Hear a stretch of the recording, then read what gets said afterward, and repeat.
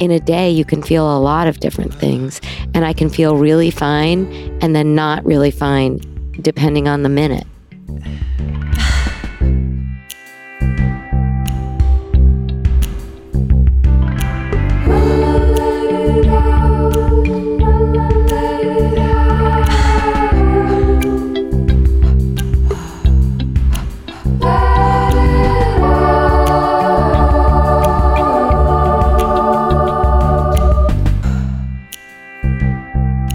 Hi, welcome. You're listening to Let It Out. I'm your host, Katie Delbout.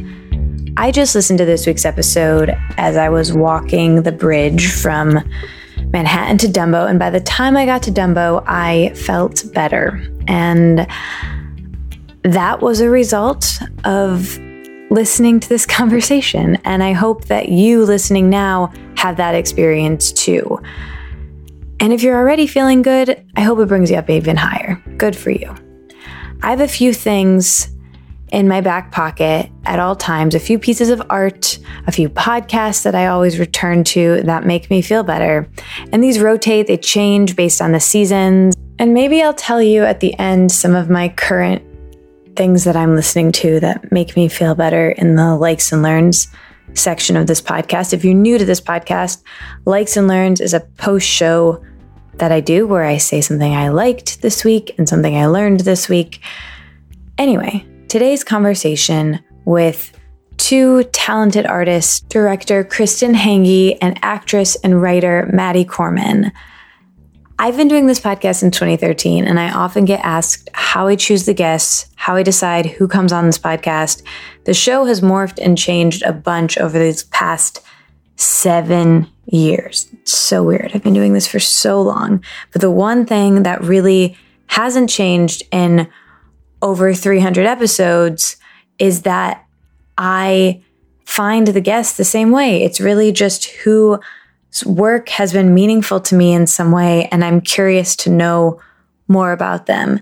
And I'm really grateful to you listening because it allows me to get to have conversations like the one I had today with someone whose work was deeply meaningful to me. Today's guests, Kristen and Maddie, are these two people who inspired me creatively, and I just like being around them. And I think that you'll really get that vibe from this conversation. We talk about the current project that they collaborated on.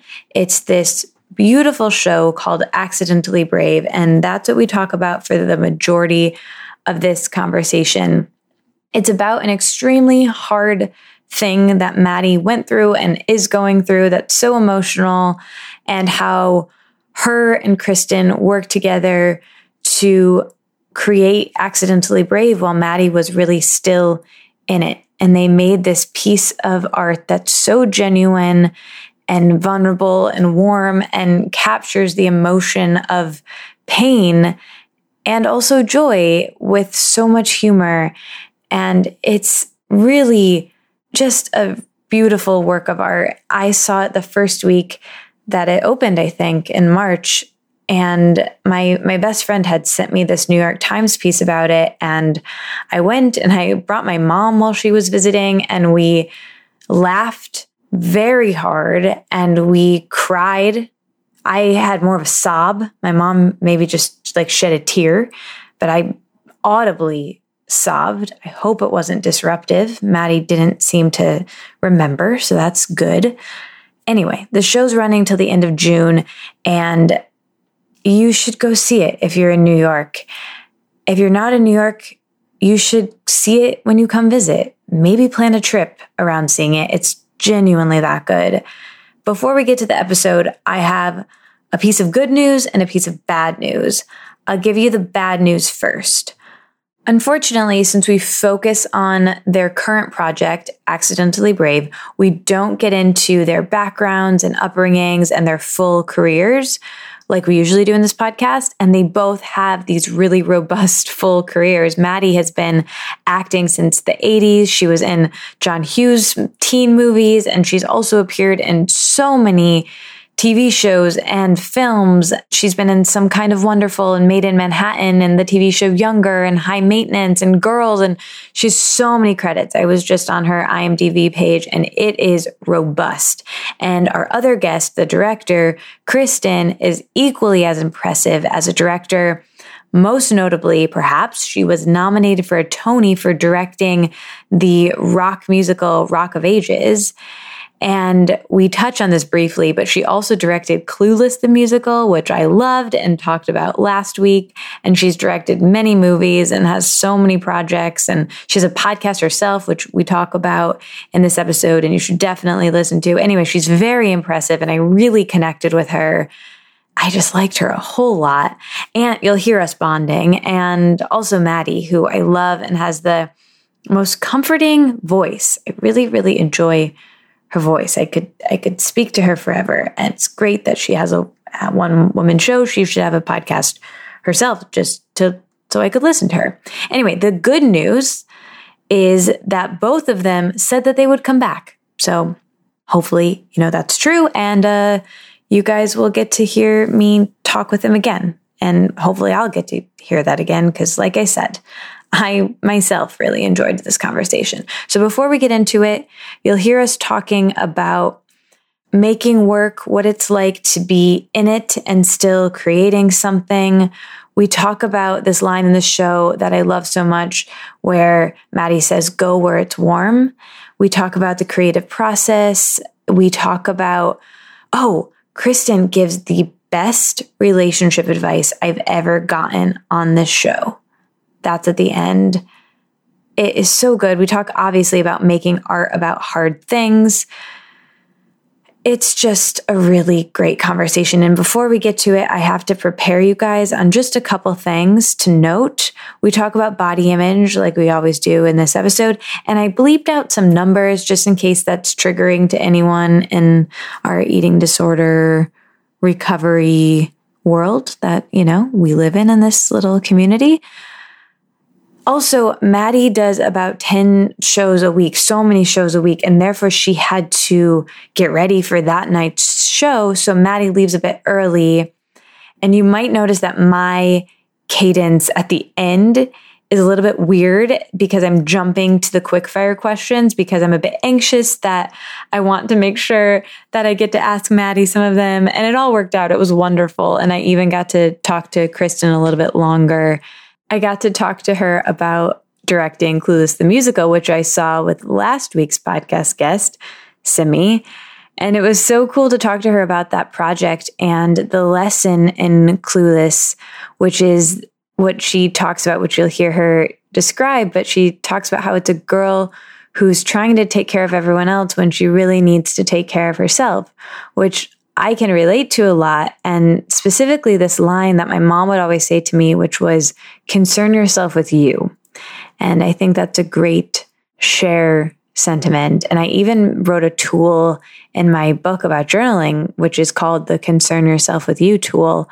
And if you don't have my book, that's cool. I'll email you that tool if you want to try it. So just sign up for the Let It Out letter so you can be on the list for that. I'll put the link in the show notes. But also, speaking of the show notes, did you know that we send out an email with all of the information we talked about in the episode right to your inbox every week? So that way, while you're walking, perhaps a bridge or driving, you don't have to, pull over. You don't even have to bother on clicking the notes on your phone, which you can do, by the way. You could just click the album art and we've got the links all there.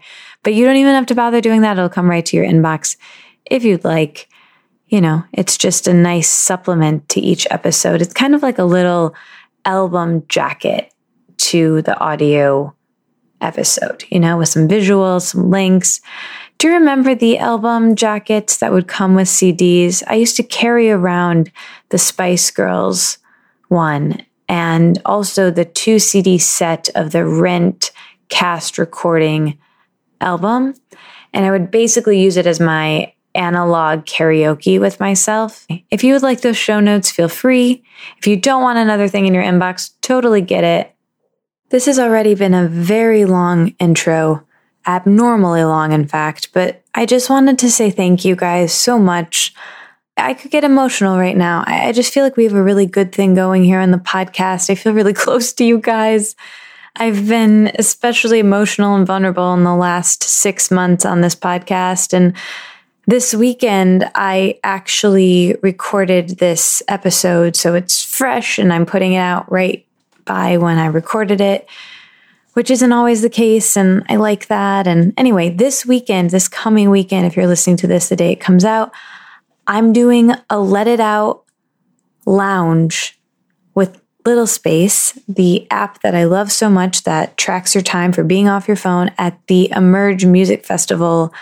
I'm going to be doing live interviews where I get to interview Andrew Bird and Yokelore and so many cool artists.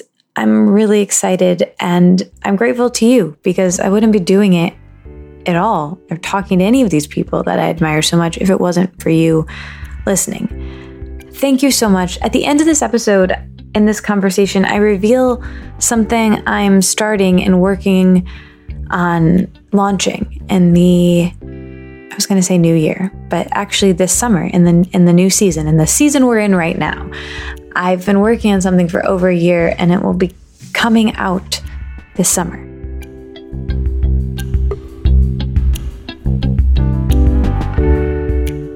I have a new obsession, you guys. It's my Vitruvi diffuser. It's this beautifully crafted stone diffuser that doubles as decor. It's stunningly simple. It has this matte finish. It's ceramic.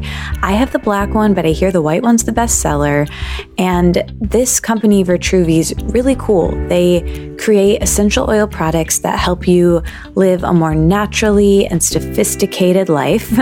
And honestly, it just really elevates my mood to have these oils diffusing in my room. There are blends that you can have in the morning that trigger waking up and being energized, and then blends that you can put in the evening that tell your body to wind down and relax. It's something intentional to do. If you haven't played around with having a diffuser or having essential oils, this is the time to start. And I really think that the aesthetic of this diffuser is lovely because it's something you see in your house. You know what I mean? Like, I don't know. I really like that it's not plastic, that it's really beautiful. It's a great alternative to a candle, and scents really make a space intentional and beautiful. And this is a non-toxic alternative that can be more sustainable. And this company's great. They make their essential oils 100% pure, and they allow you to have these kind of 10-second spa moments. You know what I mean? They give you this simple way to carve out a quick moment of wellness for yourself in the middle of the day. And I really love it. So if you want to check them out, highly recommend it. At Vitruvi.com, you'll get 20% off with the code LETITOUT. So Vitruvi, 20% off with the code LETITOUT. I love them so much, and I really think you guys will too.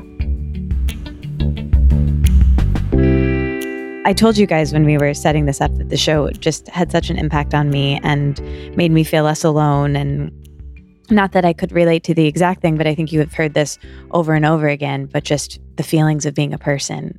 It was so impactful. And I'm so grateful that both of you made this. And I'm so excited to share it and have you on the podcast to talk about it. And I thought what was really interesting when I was sitting there watching the show is that the one-person show format is almost similar to a podcast in a way of the long-form interview of telling a story and getting the full arc and controlling that narrative, which I really loved. And so I think it's really fitting that we're talking about it here. And you both are so talented and have so many projects beyond just this project that I would love to talk to you about. Well, you'll have to come back eventually. But Maddie, let's start with you because you've been acting since you were very, very young. You've done tons of TV and theater, and this, I think, is your first one-person show. Yes, I never, ever intended to do a one-person show. It was not a dream of mine. Really? It was not something I ever thought about doing.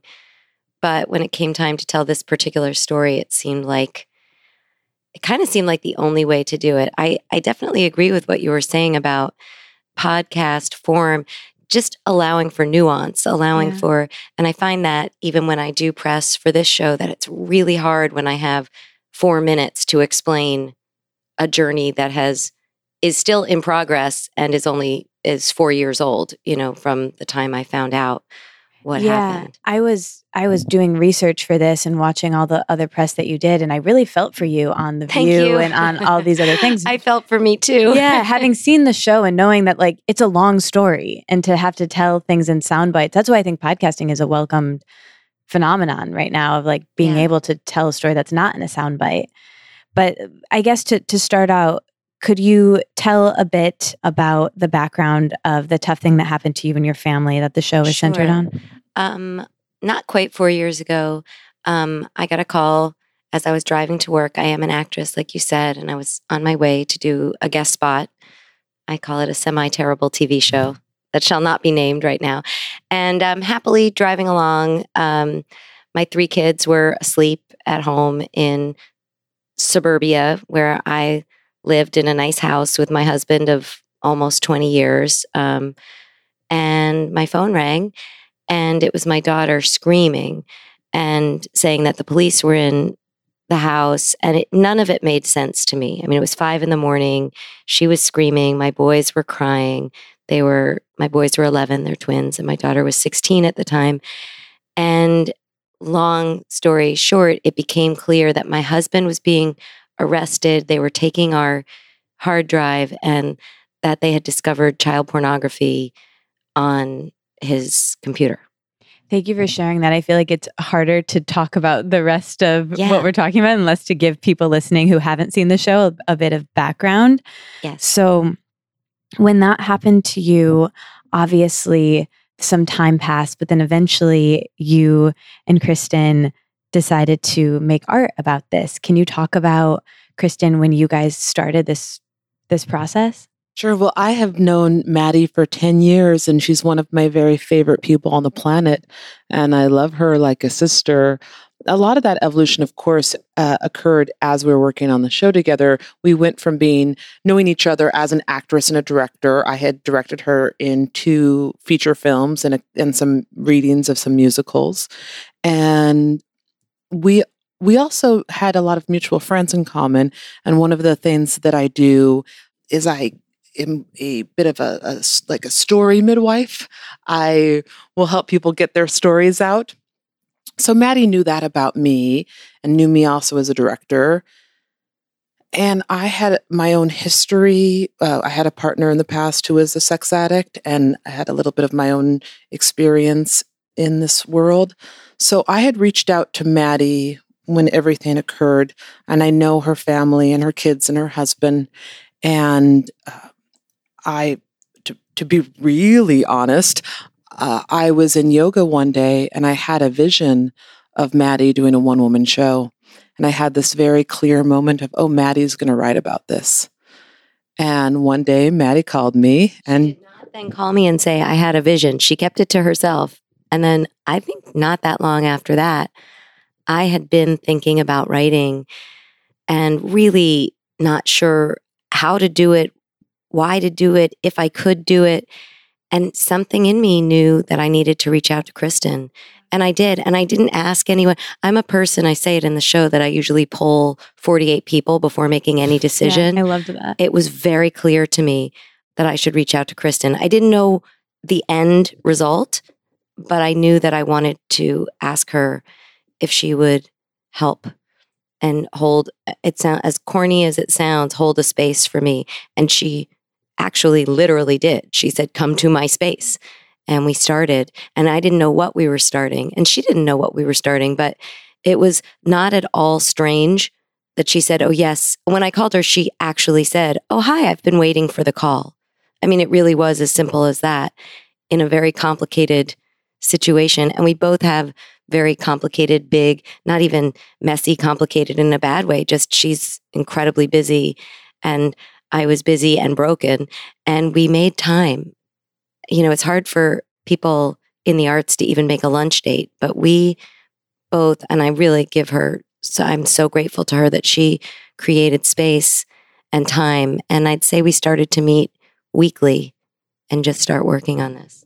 It was a real sacred time where we would, once a week, Maddie would come over, we would have tea, and it was something in between writing, church, therapy, a 12-step meeting. Like it was all those things together. Sharing secrets. Sharing secrets, talking about our lives, like deep girlfriend time.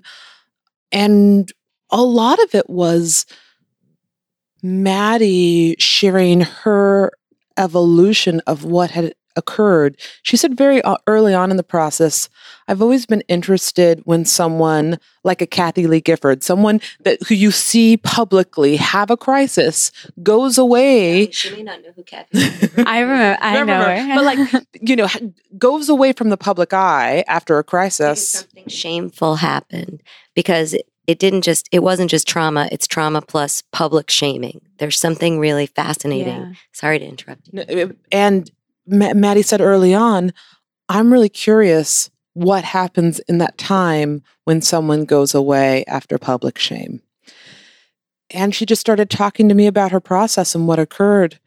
And we would put note cards on the ground, and she'd share text messages that she had and some journal entries.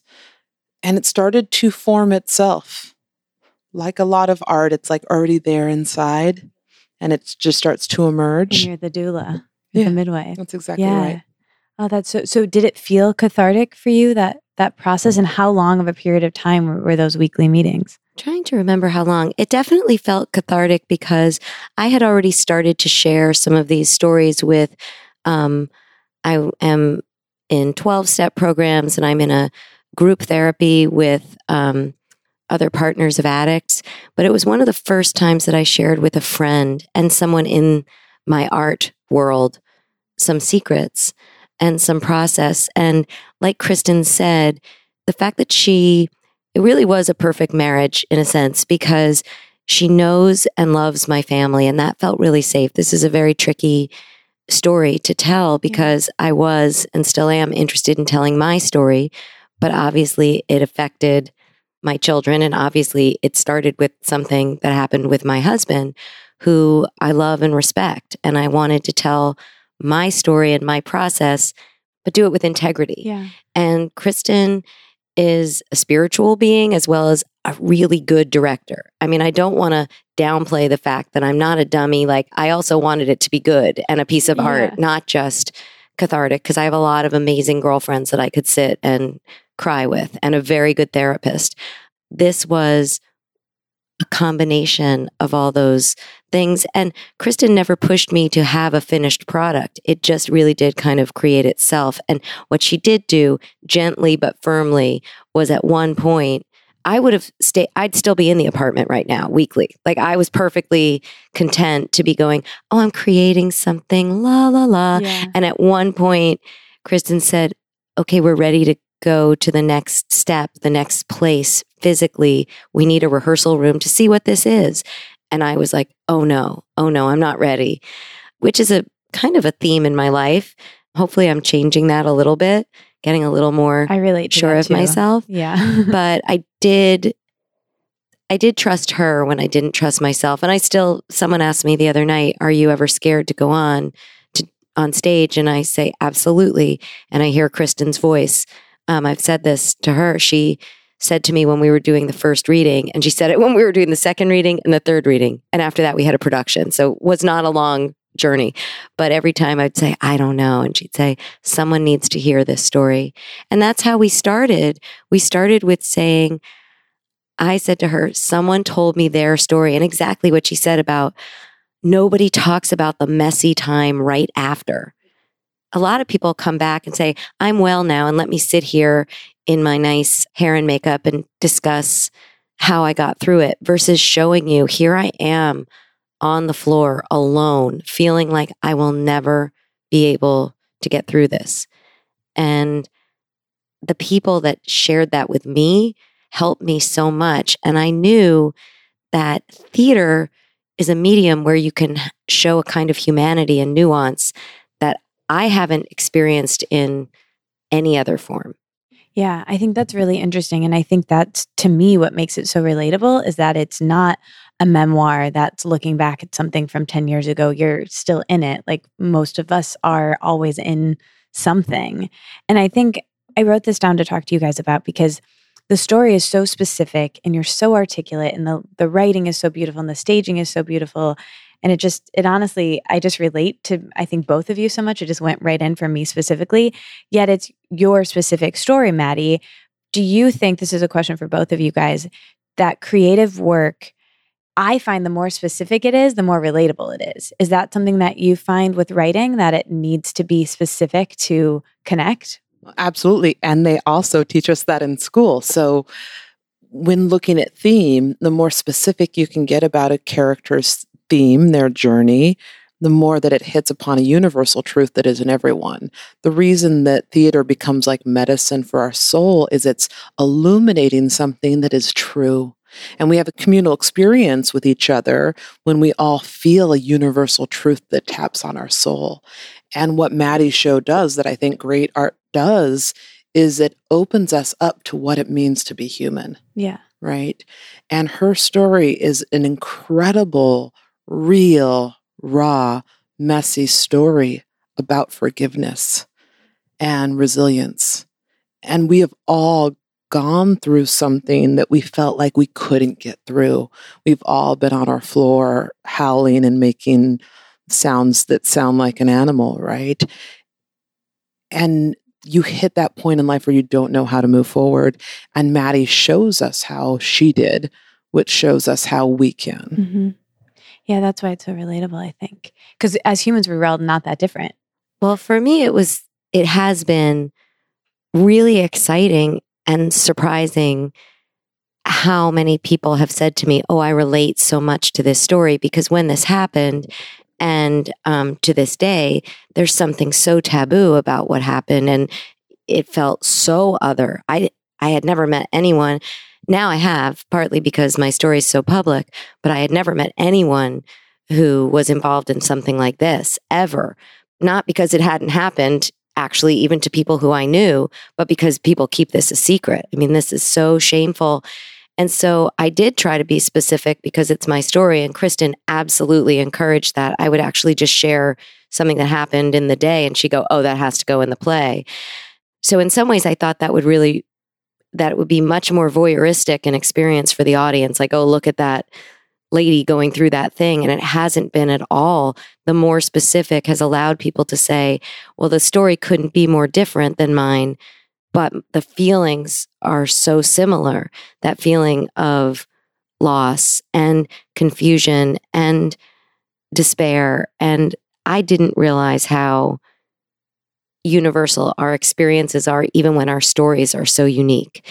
So that's been really exciting. And that started when we tiptoed into showing this to an audience. And now it's really, I don't know, we haven't quite done 100 yet, but we've done over 80 performances. So I think I can honestly say that after every single performance, someone has come up to me, sometimes a friend who I've known for a very long time, and told me a secret, which is really an honor and a surprise.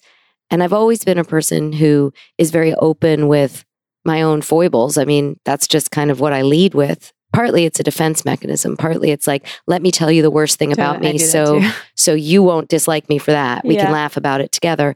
But this felt so different because this is not a popular decision that I made ultimately. Spoiler alert for your audience, I am with my husband. I stayed with my husband. I am working on my marriage.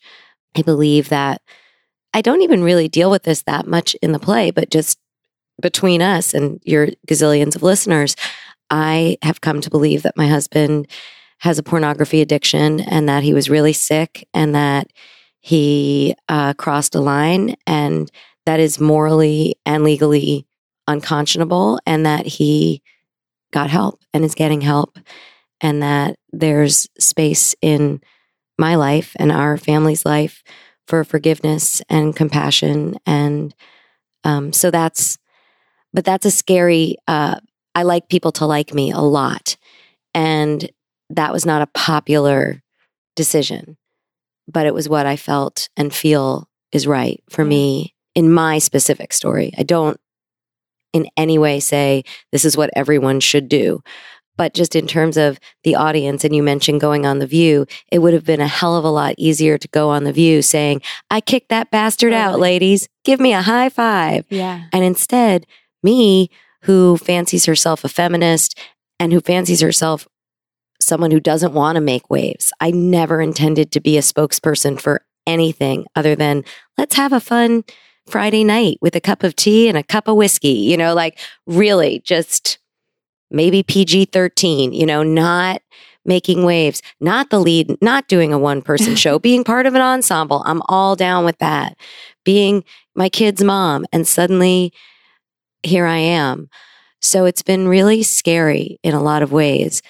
It's more complicated. It's a more nuanced story to be told in a 4-minute segment. And I think what I kept thinking about when I saw the show was this quote by Brene Brown where she says that shame can't exist when it's shared, it dissipates. And a mentor of mine who's done the podcast before, Lacey Phillips, has this line where she says, what you don't own owns you. And I just felt like, yeah. Write that down, Kristen.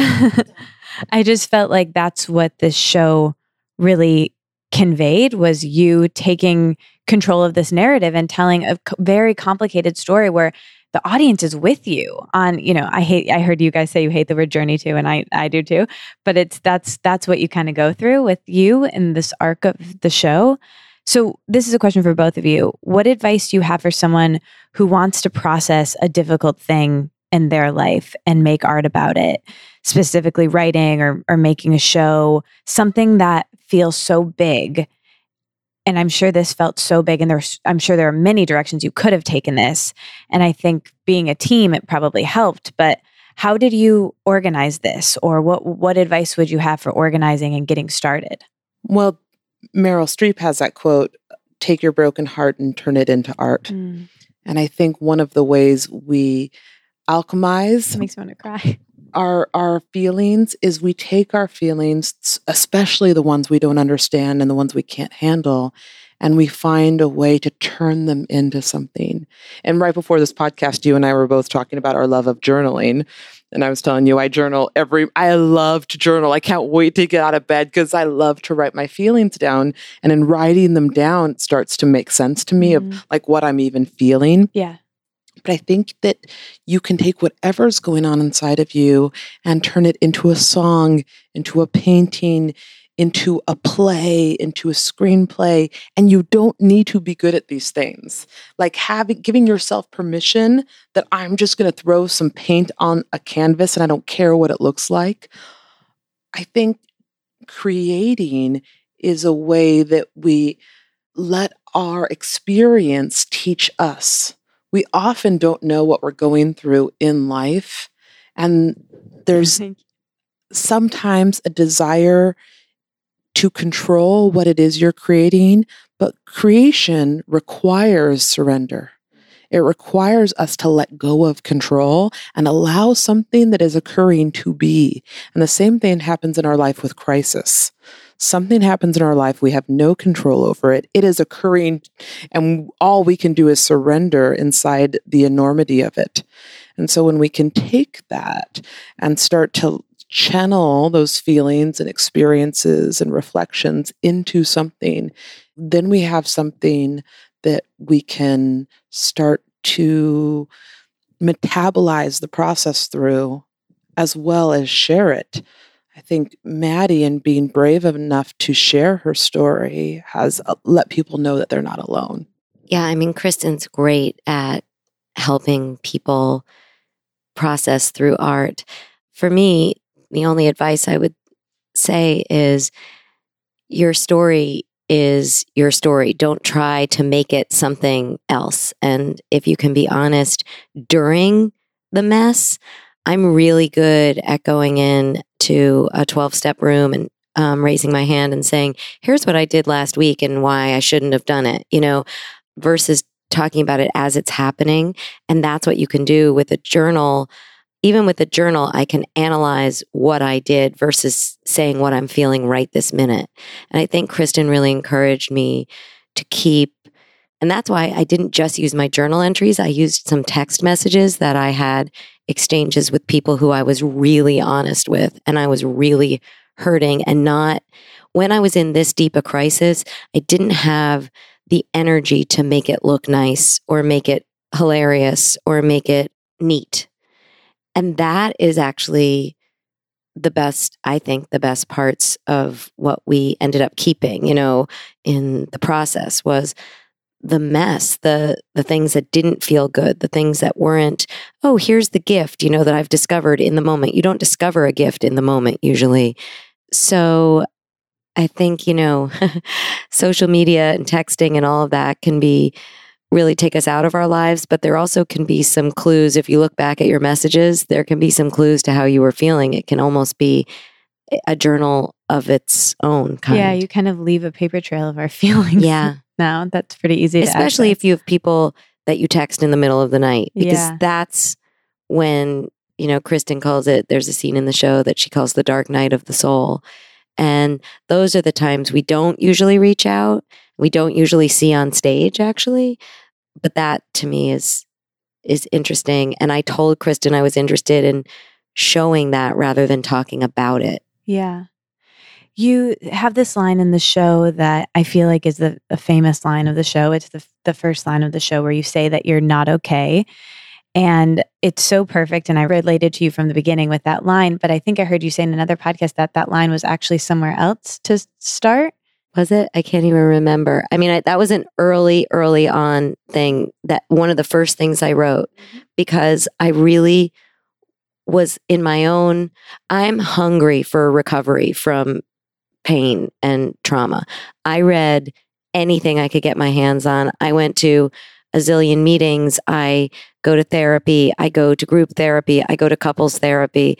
The thing that helped me were people who were in process, but didn't say, I've got this and let me teach it to you. They said, I'm still a mess, but here's how I'm coping. So I can't remember the exact genesis of how the line came out or where it lived, but it's a very important thing to me. And I still say it. I don't say that I'm incapacitated right now. Clearly, here I am. I'm able to do 8 shows a week, but I don't want to say I've now figured it all out and I don't fall down. It's not a straight line.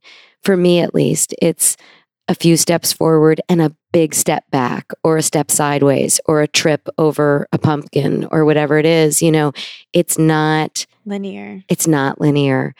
And I think that's also a female thing. I mean, I hate to exclude I love men, and there's been a lot of great men who've seen the show and worked on the show, but there is something where I feel like it's supposed to have, like, talk about grief, a beginning, middle, and an end. And once, for me, I can't say for anyone else, once I allowed myself to say it's not going to have a beginning, middle, or an end, it gave me a lot of freedom. And actually, it let me exhale, because I didn't have to keep charting. Am I here? Am I there? And a lot of people who experience not even the specifics of what I experienced, but a betrayal by a partner, want to know, should they stay or should they go? And something that's been really helpful for me, and even people who interview me say, what was the moment? There wasn't a moment. What if you just do today? What if, what day is it? I don't even know. Is it Friday? What if we just do Friday? I don't know when it's going to air, but just what if we just let go of, why do you need to know? Do you need to know because you want other people to feel better? Because a lot of times it makes other people really uncomfortable if they say, how are you? And you say, I'm not so great. And it's really confusing when you say, I'm feeling really great and also really sad, or I'm in a lot of grief and I'm also going to go dancing. Like, that is really upsetting, I have found, to other people. But that's the truth. The truth is, in a day, you can feel a lot of different things, and I can feel really fine and then not really fine, depending on the minute. Totally. And that's so hard to explain to people. And I think that's why, I was going through something hard when I saw the show, and I remember just thinking, growth isn't linear and grief isn't linear. And I have this feeling now of, like, as time passes since something happens, I feel like I should be more okay than I am. But then and some days I am. And then other days I'm, like you said, 3 steps forward, 1 back, but you're still moving forward. And being a person is messy and hard and also beautiful and lovely. But that's what I think you guys did such a great job capturing in this. I also want to say, Kristen and I think really share this philosophy of it's okay to struggle and it's okay to feel the pain, but we both are people who look for a solution, who look for hope, who look for light. She's way better at it. She's really fun. I tend to be a little more of a downer, but we definitely want to be honest, but also not wallow in our past, our pain, to look back, but don't stare. One of the other famous lines from the play, I will say, the one that people quote to me all the time is "Go where it's warm." Oh, so cool. That also makes me want to cry. And I was with Maddie the day that she talks about when she realized, oh, it's me. Yeah. And I think that's a great realization that Maddie's character makes in the play of, let me go in the direction where there is light and there is love and there is warmth and there is kindness. So we're all going to have things in our lives that sometimes take us down and feel like they might take us out. But today, this moment, what can I do to walk in the direction of the light, no matter how challenging things seem? And I feel like so many people who see her show go, yes, I have felt and I am feeling right now all those things you're talking about. And yes, I want to go where it's warm and I want to walk in the direction where it feels like there is hope. Yeah, because I think that's the thing too. I found you can do so much therapy, you can do so much processing, but sometimes I feel best when I'm just not only coping or distracting myself, but just trying to feel better, trying to go where it's warm. And that's where you can kind of have the shifts. And I feel like that was conveyed really well. And another thing that you talk about that helps you after this event happens, which is kind of one through line through the show that I want people listening to hear about, is you talk about your angel, this unexpected person who gave you the support that you needed. And in return, she asked you to pass it on, which is kind of the impetus for the show. I'd love for you to talk about that relationship a little bit. And then I'm curious if she's still in your life and if she's seen the show. I'll start with the last question, which is yes, she's very much still in my life. And yes, she has seen the show. And I think I was as nervous as I've ever been doing the show the night that I knew that she was here, and I was doing her voice and she was sitting there and I could hear her laugh, and she continues to be a very big part of my life. I'm excited to share that the other day she actually asked me for advice. I think I literally quoted her back to her, but she may not have known that. So it seemed like I was just giving her good advice, but I was just telling her something she had told me. And now I know her words by heart because they're part of my show. But she's a person who she really is an angel, because she really did not have to, she didn't know me. She read the story in the New York Post, which was pretty brutal and not even accurate. And she was able to see past a salacious headline and recognize that there was a family. There must be a woman, there must be a family in pain right now. Let me see if I can find that person and help. I mean, what a miracle. So yes, she's still in my life. We're friends. She's always going to be like a big sister to me. And I think, well, I know because she's told me, and she's not, am I allowed to curse on your show? There's no bullshit with her. And so if she says she's proud, then she really is. And she's very proud that I did this. And I have days that it's hard. And she's just really, she said, I wanted you to pass it on. I didn't know you were going to do this. This is like, on a whole other level. Yeah. And she's glad because that's all she's about.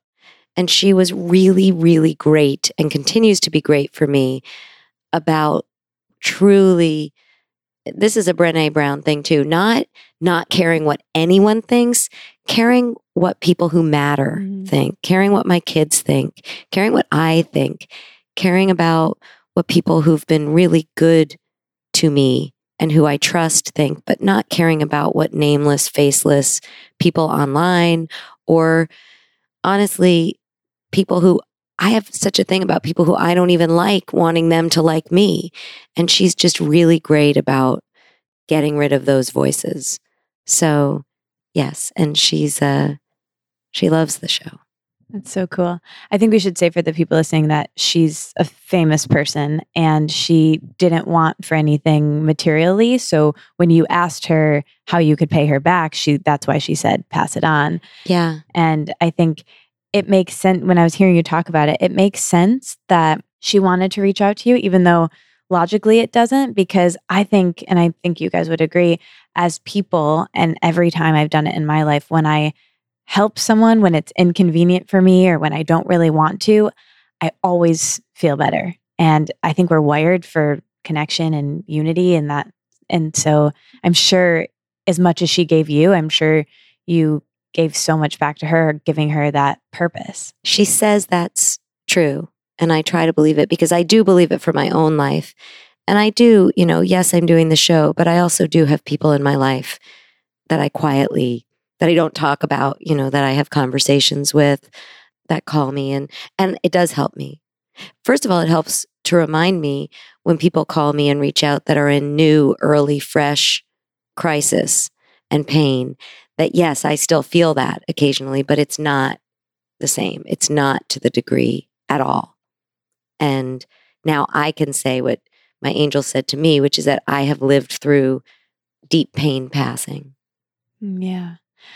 I'm curious too. Well, I want to say too, for the people listening, as heavy as the topic is and what we were talking about is kind of heavy, the show's really funny. Yay. And it really is. Really I mean, light. at least audiences are laughing. Yeah. And that was really a big thing for Kristen and me because it's too much otherwise, just in life and in the play. And it's a roller coaster ride in a sense. And I hate roller coasters, but it is. You're laughing and then Crying. Boom, you're hit with and that is, there's absurd things that happen. People said absurd things to me. Certain things that are really funny in the show may not have actually been that funny to me in the moment, but even then I could appreciate it. And that was fun when we would sit in your apartment and make each other laugh. But we didn't know, audiences, some nights it really is like, suddenly it's like a comedy. Well, I'll also say that Maddie is a brilliant comedian. One of my favorite things about her as an actress is just how funny she is. And in other projects before, when I knew I needed a laugh line, I'd be like, well, give it to Maddie Corman, because, she'll just slay it. So Maddie knows how to be funny. She's just a brilliantly funny woman. And she's like that about the truth, too, about real life. She knows how to look in your eyes and tell you about the painful things going on and also tell you about the hilarious thing that happened from her walk from the subway. Yeah. So that's kind of who she is. So I think what the show is a real deep reflection on who she is. This ability to feel so deeply, this ability to be incredibly honest, and an ability to look at life with a sense of humor about it the entire time. And I'd also like to say that some of the funniest lines come from things your kids have said. Oh my gosh. I still think about a line from the play that was I thought about on the subway today and I was just like, that part was really, really funny. Yeah. I think what your son said about your dad should be better with technology or something. Yeah. Well, the thing is that my kids are really, really funny. I like to think I'm funny. My kids do not think I'm funny, but I think they're funny and they make me laugh and I steal their lines and use them for my art, which I'm sure makes them delighted. But I think when something bad happens or you have a big loss, it's kind of expected that you're not supposed to be funny anymore. And I actually had a friend or snarky or anything, which I try not to be, but I did have a friend a couple of months back say, I said, oh, this person's really driving me crazy, but I shouldn't. And she said, look, just because you've been through something and people have been good to you and you have a spirituality doesn't mean you're not allowed to once in a while find someone really annoying or, find something really funny. And I think it's hard to explain, but yes, I also laugh at myself and my ridiculous behavior and the absurdity. There is a certain gallows humor in the absurdity of what's happening. It's just life. It's just like, it's crazy. Yeah. And you have to laugh sometimes. And I think sometimes when people hear about my show and people say it's funny, they go, well, God, is she making light of this very serious topic? And no, I do not take my show is not about child pornography. And obviously, that is not funny. And no one in my family, I will say, including my husband, thinks that it's a little thing or a not very, very serious, horrible thing.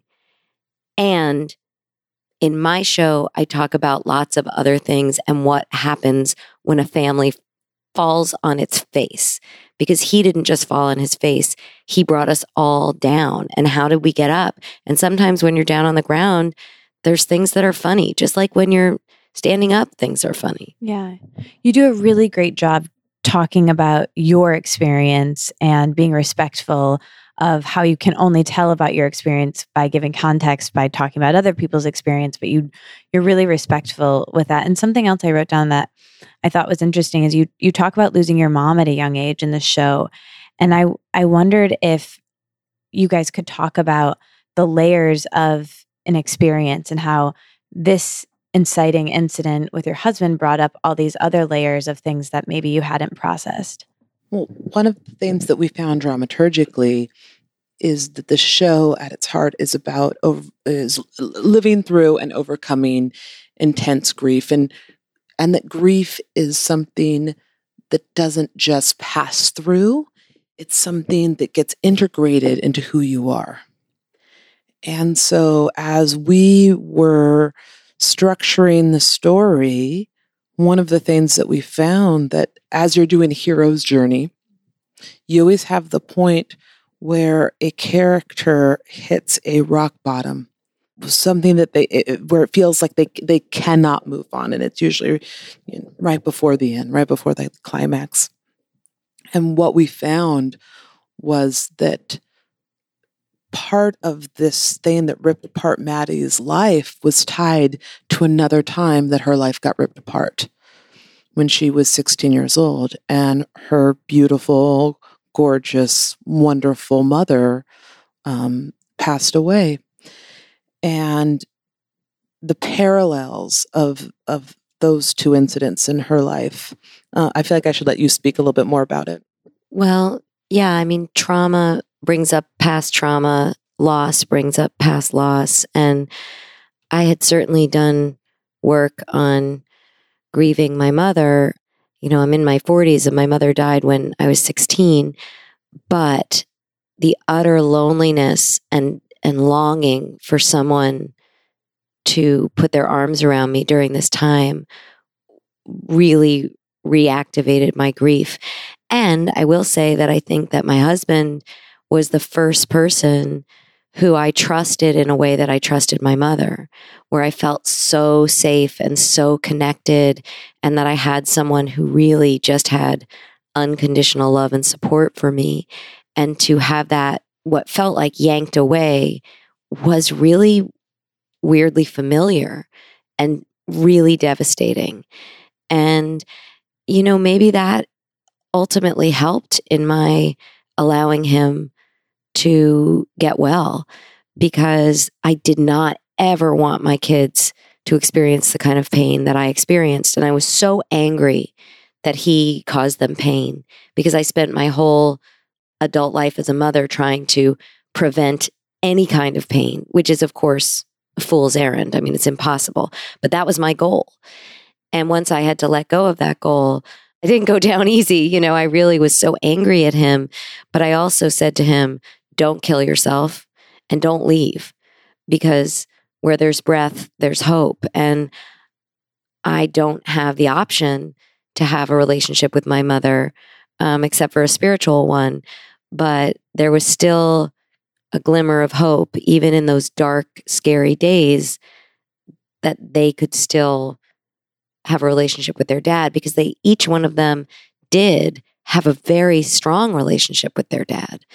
And so that was very different. My mother died. I mean, it's a very tricky thing too, talking about addiction and cancer. A lot of people compare them and say, you know, my mother died of cancer and she obviously didn't choose to have cancer.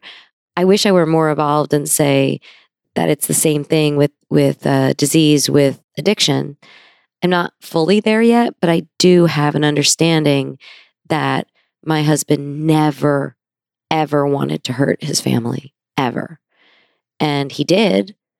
But my mother also caused a lot of pain, but she certainly didn't mean to.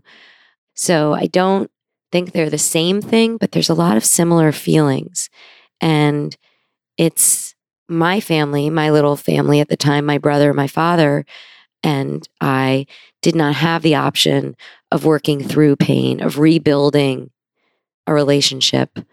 We just had utter loss. And we are very close, the three of us, still. And we did get through it. So there's similarities and differences, but there was no way to tell this story without really going into that early loss and trauma. I mean, it was a trauma, and there were a lot of similar feelings. I was living in the suburbs. I was 16 years old. I never knew anyone else who had lost a parent. And it was it's not shameful, but there was a certain kind of shame. There was a certain kind of feeling of, oh, now I'm in the market or at a party or in the pizza parlor, and people are looking at me funny because they don't know what to say. And so there was an oddly similar reaction when this happened. And it was a similar feeling of loneliness. And again, in my own life, to this day, when I meet people who lost a mother specifically at an early age, there is a connection. We share something, and we have a humor.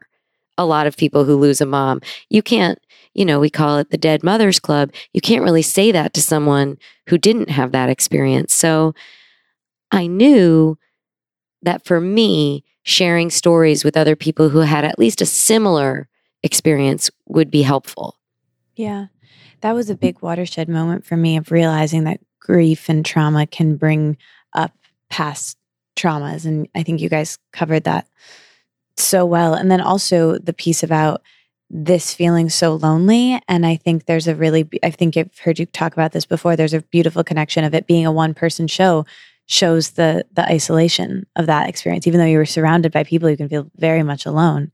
Well, I had never actually asked Kristen this, but I don't think, have you ever directed a one-person show before? I've directed one in the past. See, I didn't know that. Kristen was not the obvious go-to person for a one-person show in terms of what I knew of her career. I mean, she does big, amazing musicals and movies and television shows. But I just knew, and I'm not the obvious person to do a one-person show, and when we did our very first reading, a mutual friend of ours who's a brilliant writer and a very good friend said, you could add like a Greek chorus. And we both knew absolutely not. No offense, Gab. But we knew that there was something about me being on the stage alone representing how I felt at that time. I wasn't literally alone. I did have my angel. I did have my children and some incredible friends who flew in from across the country and from Florida to be there for me. I wasn't literally alone, but I felt more alone than I have ever felt. Yeah, this has been a delight. We're going to take a sharp left to get to the lighter quickfire questions, and I want to get to those. Some of them are longer, some of them are shorter, but I warm you up the easy one. Okay, what is the best thing that each of you have eaten in the last week? Oh my gosh, I had a really good poke bowl. That's fantastic. I've eaten so many delicious things. Last night I had some octopus. I got taken out to a fancy dinner. Did you? Yeah, you know how it goes. Producer. All right. Free food. That's what favorite place in New York. Oh my gosh, these are fast. Right now, my favorite place in New York is the DR2 Theater. It's it so feels cozy. like my cozy hug where I get to tell this story to incredibly receptive, gorgeous, amazing audiences. I heard you say in another interview that the space feels like a hug, and it really does. Yeah, Daryl Roth, who owns the theater and is our incredible producer, said that. We did a reading here, and she said, I think you need to do it here. This is a hug. This theater is a hug. And I'd say Central Park. Especially over in the Thicket area. Oh, it's my favorite. I saw Shakespeare in the Park for the first time last night, and it was so magical and wonderful. It's a coming of age experience. Yes. You have to do it as a New Yorker. Wonderful. It was so wonderful. And it started raining just as I was leaving. It was very romantic. Kismet. Yeah. Favorite part of your life right now? My favorite part of my life right now is the tiny moments where I allow myself to say, I'm kind of proud that I created something out of real pain and something that has some lightness and hope and truth. Seeing Maddie get all of the love that she's getting from the theatrical community and from just audiences has been incredibly beautiful. And if I also say I'm remounting Rock of Ages for its 10-year anniversary, which I directed on Broadway, and doing that 10 years later feels like the most wonderful reunion. It's like a high school reunion. It's so much fun. Cool. So cool. I'm really hoping after this run that Kristen puts me into the next run of Rock of Ages. You'd play, I know exactly who you'd play. You've had a very long audition. Yeah, exactly. What do you do when when you wake up and you're having a shitty day, you have a shitty moment? How do you pivot? Oh, Kristen's way better at this. I'm really good at waking up and not pivoting. But what I should do is put my phone down and pick up some literature that helps, some kind of book that has something helpful. I should meditate. I usually don't. I should get out of bed, physically change my space. But what do I usually do? I usually sit and worry for a good hour or two and then hopefully get out of it. I have so many. Yeah, she's the best. Prayer, meditation, journaling, listening to talks on my phone. I also have some Florence Scovel Shinn affirmations on my phone. She's so cool. Yeah, she's old school metaphysician, and she just takes me there. Cool. Greatest lesson on creativity. Create what your heart most wants to create, and know that you would not be given the inspiration to create it if the universe wasn't also going to give you all the resources to help you. Oh my gosh, she's so good. Let go of fear. Hang on to, listen to that inner voice. One of the things Kristen says when we were working together was, okay, get quiet. What's next?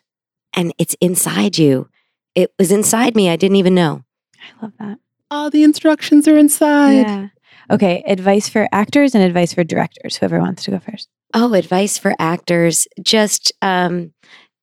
Well, first of all, I miss actors. It's the first time I haven't been working with a bunch of actors. I love actors. What I say to my students, because I teach young actors, look around you, find your friends, find your community, find your tribe. You're not in competition with each other.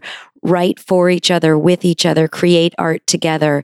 You're in this together. There's nothing better than a company. Make your own company. I love that. We need you directors. We need your stories. We need what you need to talk about. And whatever's going on in your life is beautiful curriculum for the story you need to give to the world. So good.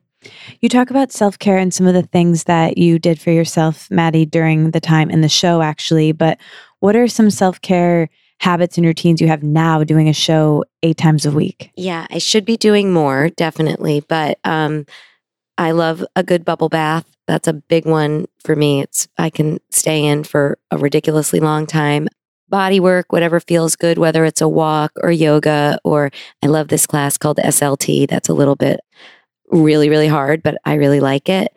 12-step meetings for me are self-care.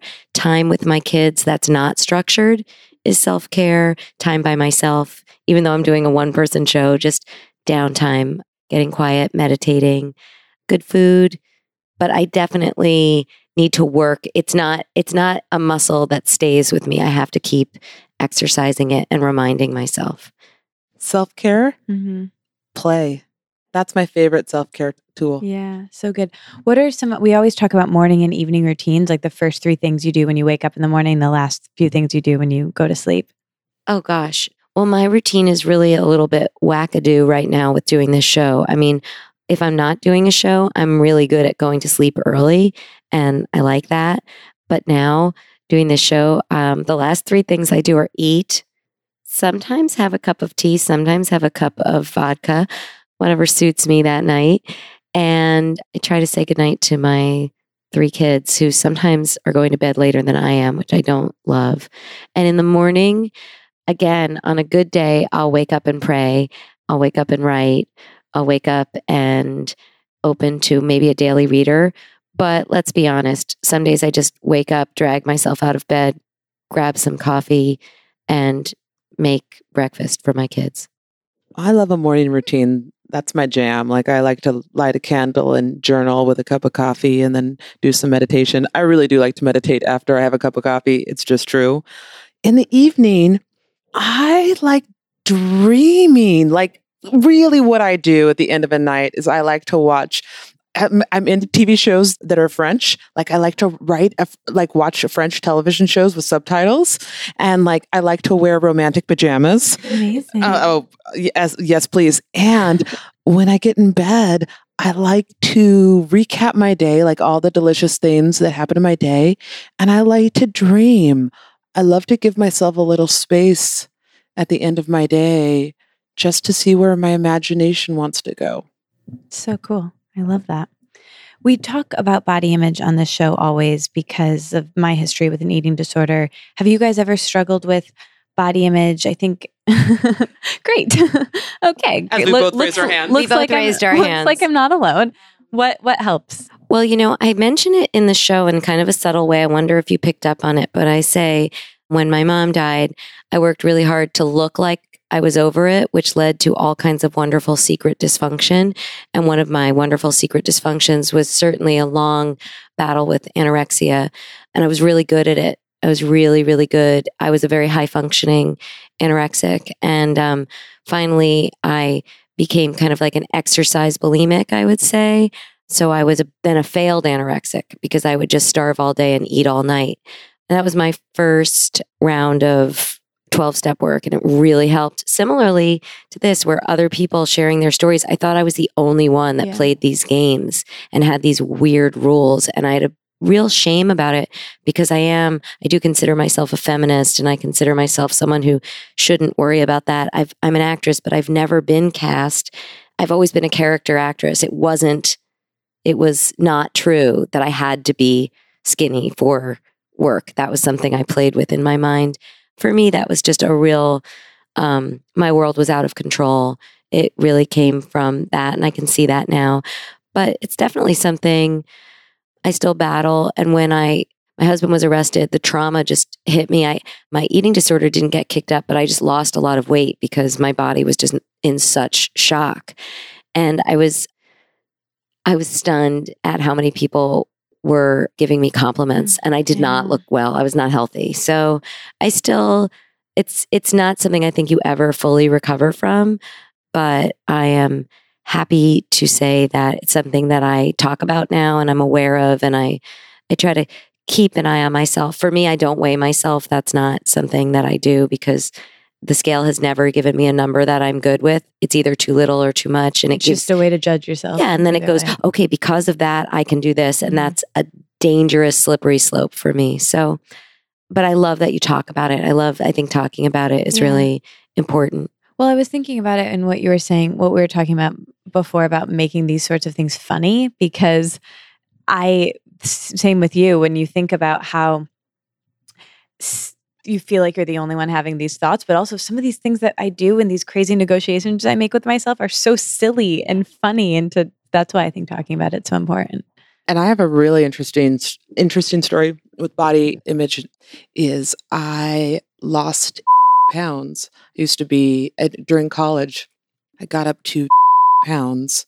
And a lot of it was because I was raised in a really religious upbringing and happened to be a very sexual person and didn't realize until I got to college and started having sex that I loved having sex. I was like, oh my God, this is amazing. I want to have sex with all the people, and felt so shameful for it. Then my way of punishing myself was to put on a lot of weight really quickly, and as a way of creating distance. So in my 20s, I think I was about 25, where I was like, what am I doing to myself? And had to really look at my thoughts and look at my barriers that I was creating and how I was isolating myself because I was afraid of who I was. Yeah. Okay, Maddie has to go, but Kristen, can you keep talking for a minute or two after?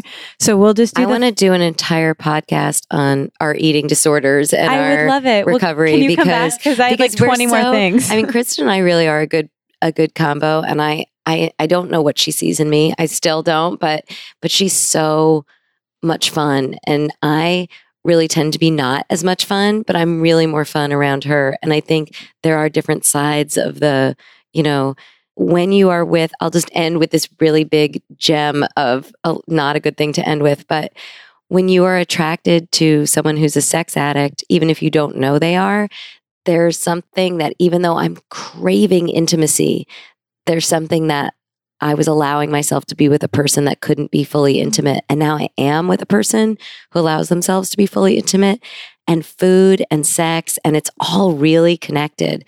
Totally. And it's really interesting and exciting to me to be a woman of a certain age and still be exploring that. And so I want to talk to you more another time, but now I got to go get ready to do this crazy show. Well, let's do a part 2.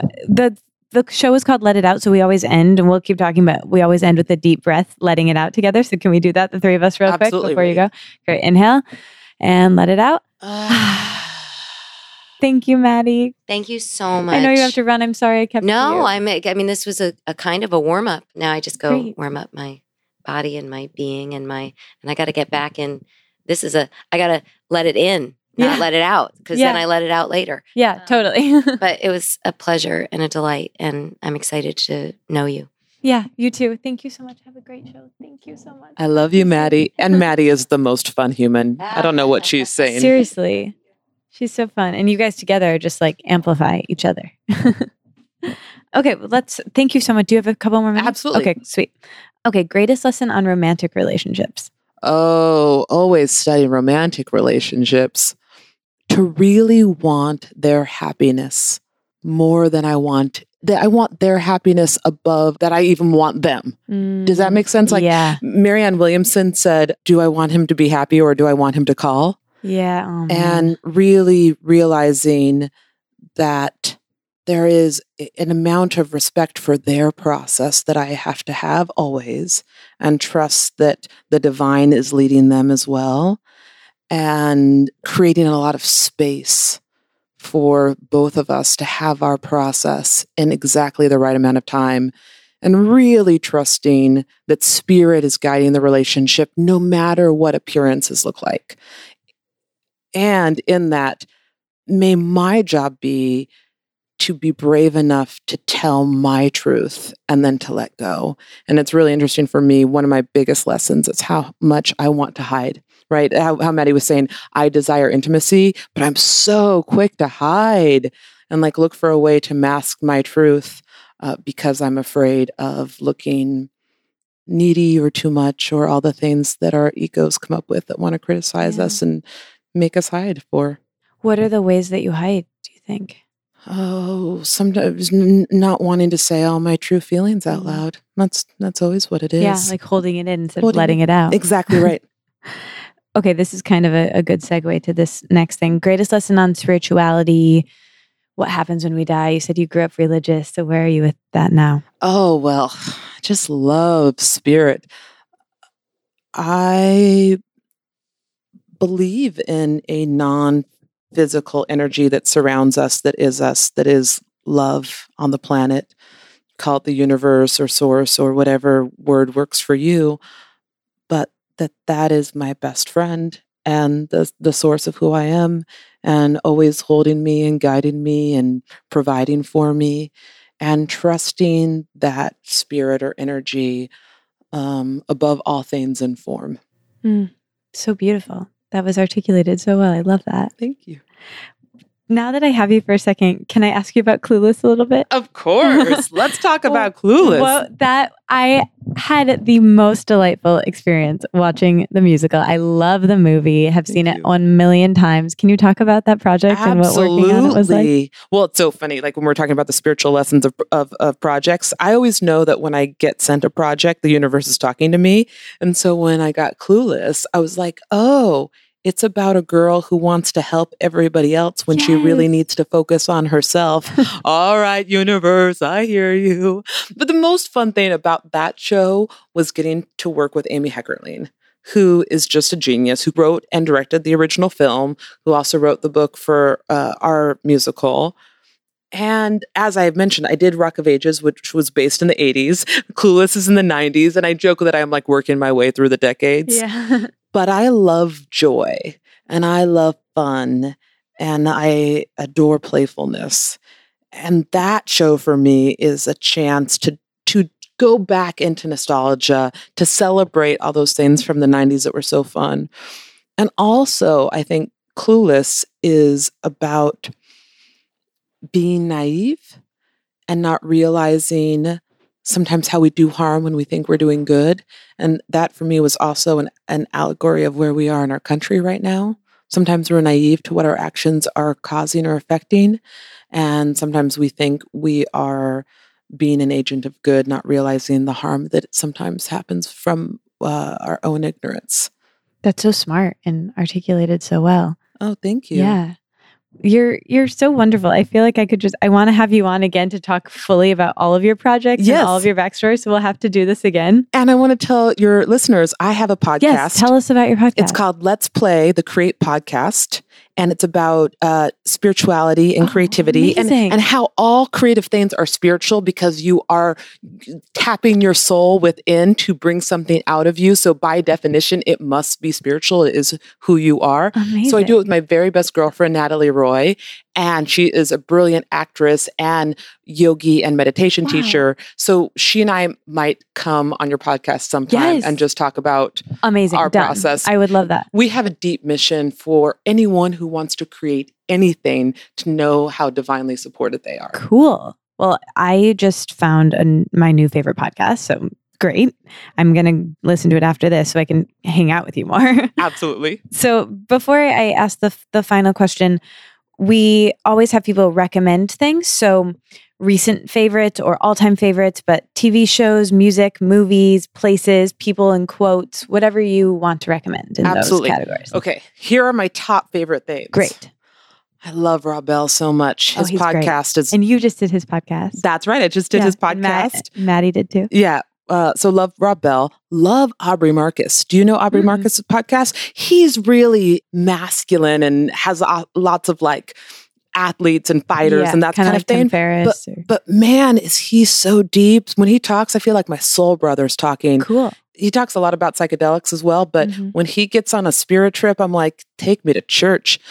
I love The War of Art by Stephen Pressfield, one of my favorite books of all time, as is his other books, Turning Pro, Do the Work, Nobody Wants to Read Your Shit. Like, I love Stephen Pressfield. I love Elizabeth Gilbert's Big Magic. I love, my favorite movie of all time is Amelie. Oh, so good. I went to Paris for the first time this year and was like walking around in Amelie territory. My best friend Natalie right now is in Paris as we speak. She fell in love with a Frenchman. Oh my God. And I'm going to Paris to spend a month there in July. Wow, how magical. So if people listen to our podcast in July, we'll be broadcasting from Paris for a month. That's so cool. Uh-huh. That's so cool. I do love all things Paris. Yeah, I can see you're very Parisian. Oh, yeah, you have that energy. Thank you. What about music or TV shows? Well, one of the things I'm working on right now is I'm collaborating with NDRE on a musical. No way. Yeah. I love her. I love her too. And that's something that kept coming to me in my meditation was that I wanted to do a show out of her music. And like kept coming. Like I'd be like, oh, keeps coming. And I was having a meeting over at Manhattan Theater Club.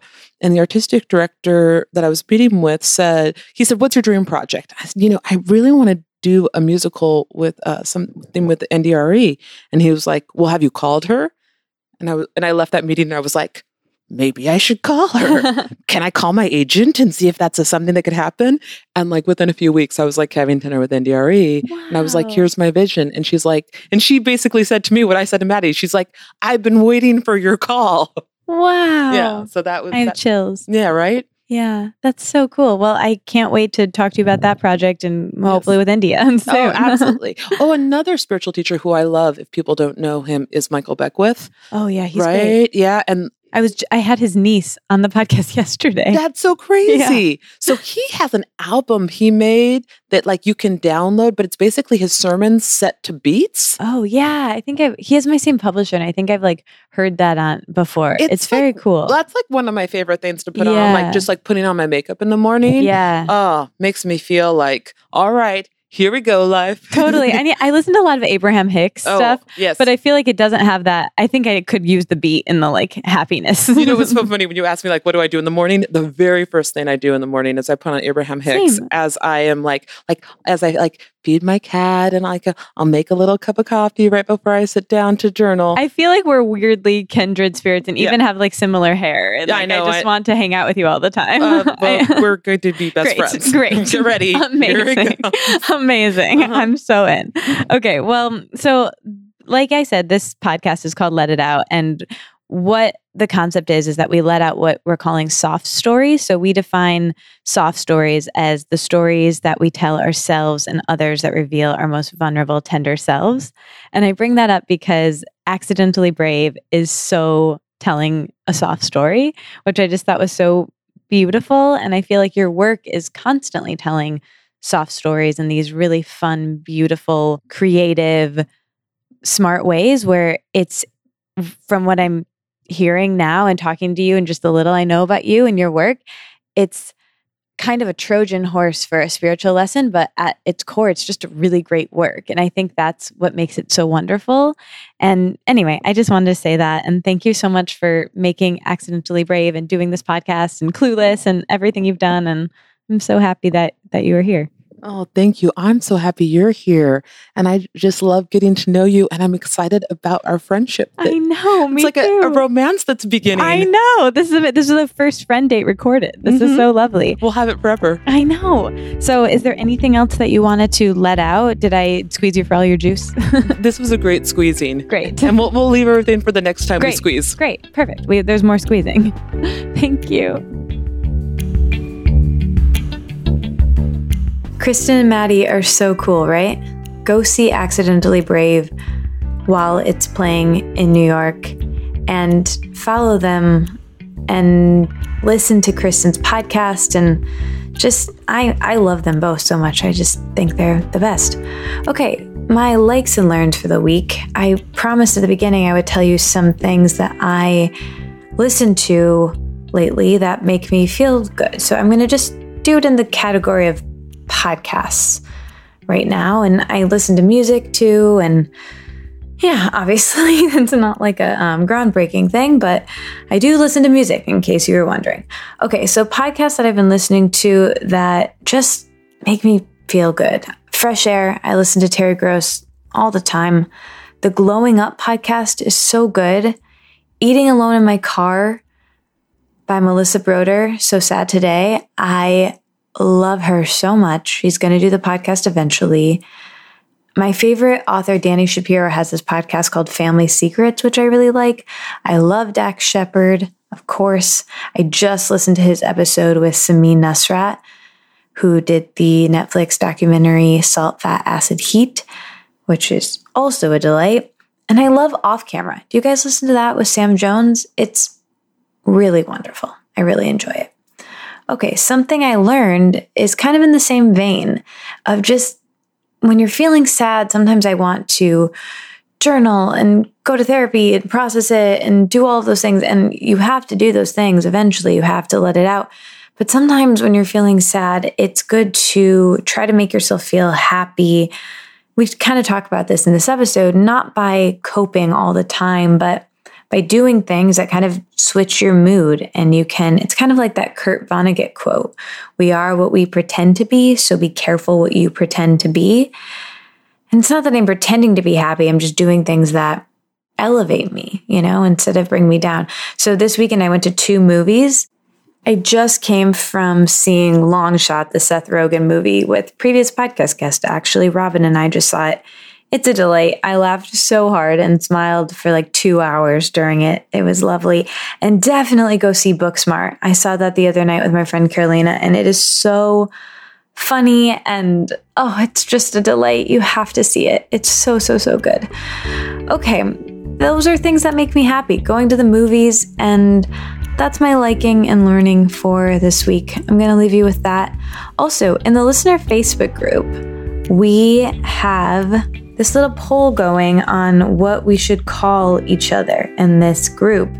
You know how Pete Holmes calls the listeners of You Made It Weird weirdos, and Girls Night In, they call their community homebodies.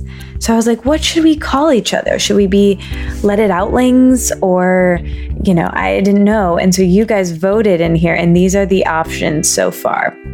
So in case you're not in the listener Facebook group, you should join if you'd like, or you can, hear them here, and then you can comment on Instagram and let me know your favorite. So in the lead, number 1, with the most votes right now, is the Exhalers, which totally makes sense.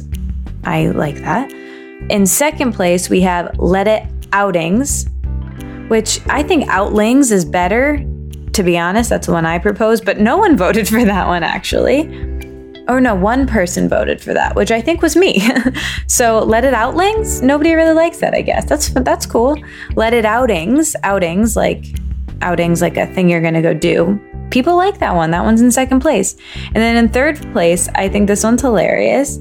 Dale Bowders, like my last name, Dale Bowders. That's kind of cool. Feels a little narcissistic to me to have it be called that, but I like that it's in third place. Makes me feel very seen and loved. And the last one, Delights. I love that one so much. I definitely say delight. A delightful amount, I think. And then the last one is Outies. I don't know how I feel about that one. And that one has the least amount of votes. So anyway, cast your vote in the listener Facebook group. Let me know what you think. In the meantime, I'll just call you friends, because that's what you are. You're my friends that I haven't met yet. Because if you're listening to the very end of this podcast, you must be a strange duck like myself. And I'm really grateful. And I definitely think that we'll be friends. Every time I've met a listener of this podcast, we've become friends. And I just need to get to know them. This episode is brought to you in part by Vitruvi. Vitruvi is this really cool company that makes essential oil products that help you live more naturally and sophisticated. I really like that slogan because they really do. They elevate the way that you use essential oils. They make these really high quality, pure oils that I've been using, and they make the most beautiful diffusers I've ever seen in my life. I think honestly most diffusers are pretty ugly, but these ones are my favorite. And I love the founder, Sarah. She has the company. She's the co-founder with her brother. It's a family company. If you want to try them out, use the code LETITOUT to get 20% off your first order at Vitruvi. That's VITRUVI. It's a great company. I love them so much. I think that you're going to love them too. And check them out. Let them know we sent you. Let It Out for 20% off your first order. Thank you so much for listening. If you are still listening right now, the emoji for this episode is it's the two masks. I think it comes up when you type in Broadway or theater. You guys know what I mean. It's like a theater mask. So if you're still listening right now, comment that on my Instagram, on Maddie's Instagram, on Kristen's Instagram. Follow the Accidentally Brave Instagram. Go see the show. And I hope that I'll see you at Emerge in our Let It Out Lounge. It's going to be so cool. And I'm so excited to share all those interviews that I'm doing. I'm going to be doing like 6 interviews in 2 days. It's going to be great. I will talk to you guys next week with a brand new episode with a dating expert, coach, and someone who I love so much. It's going to be a really great episode. I'll talk to you then. Love you. Bye.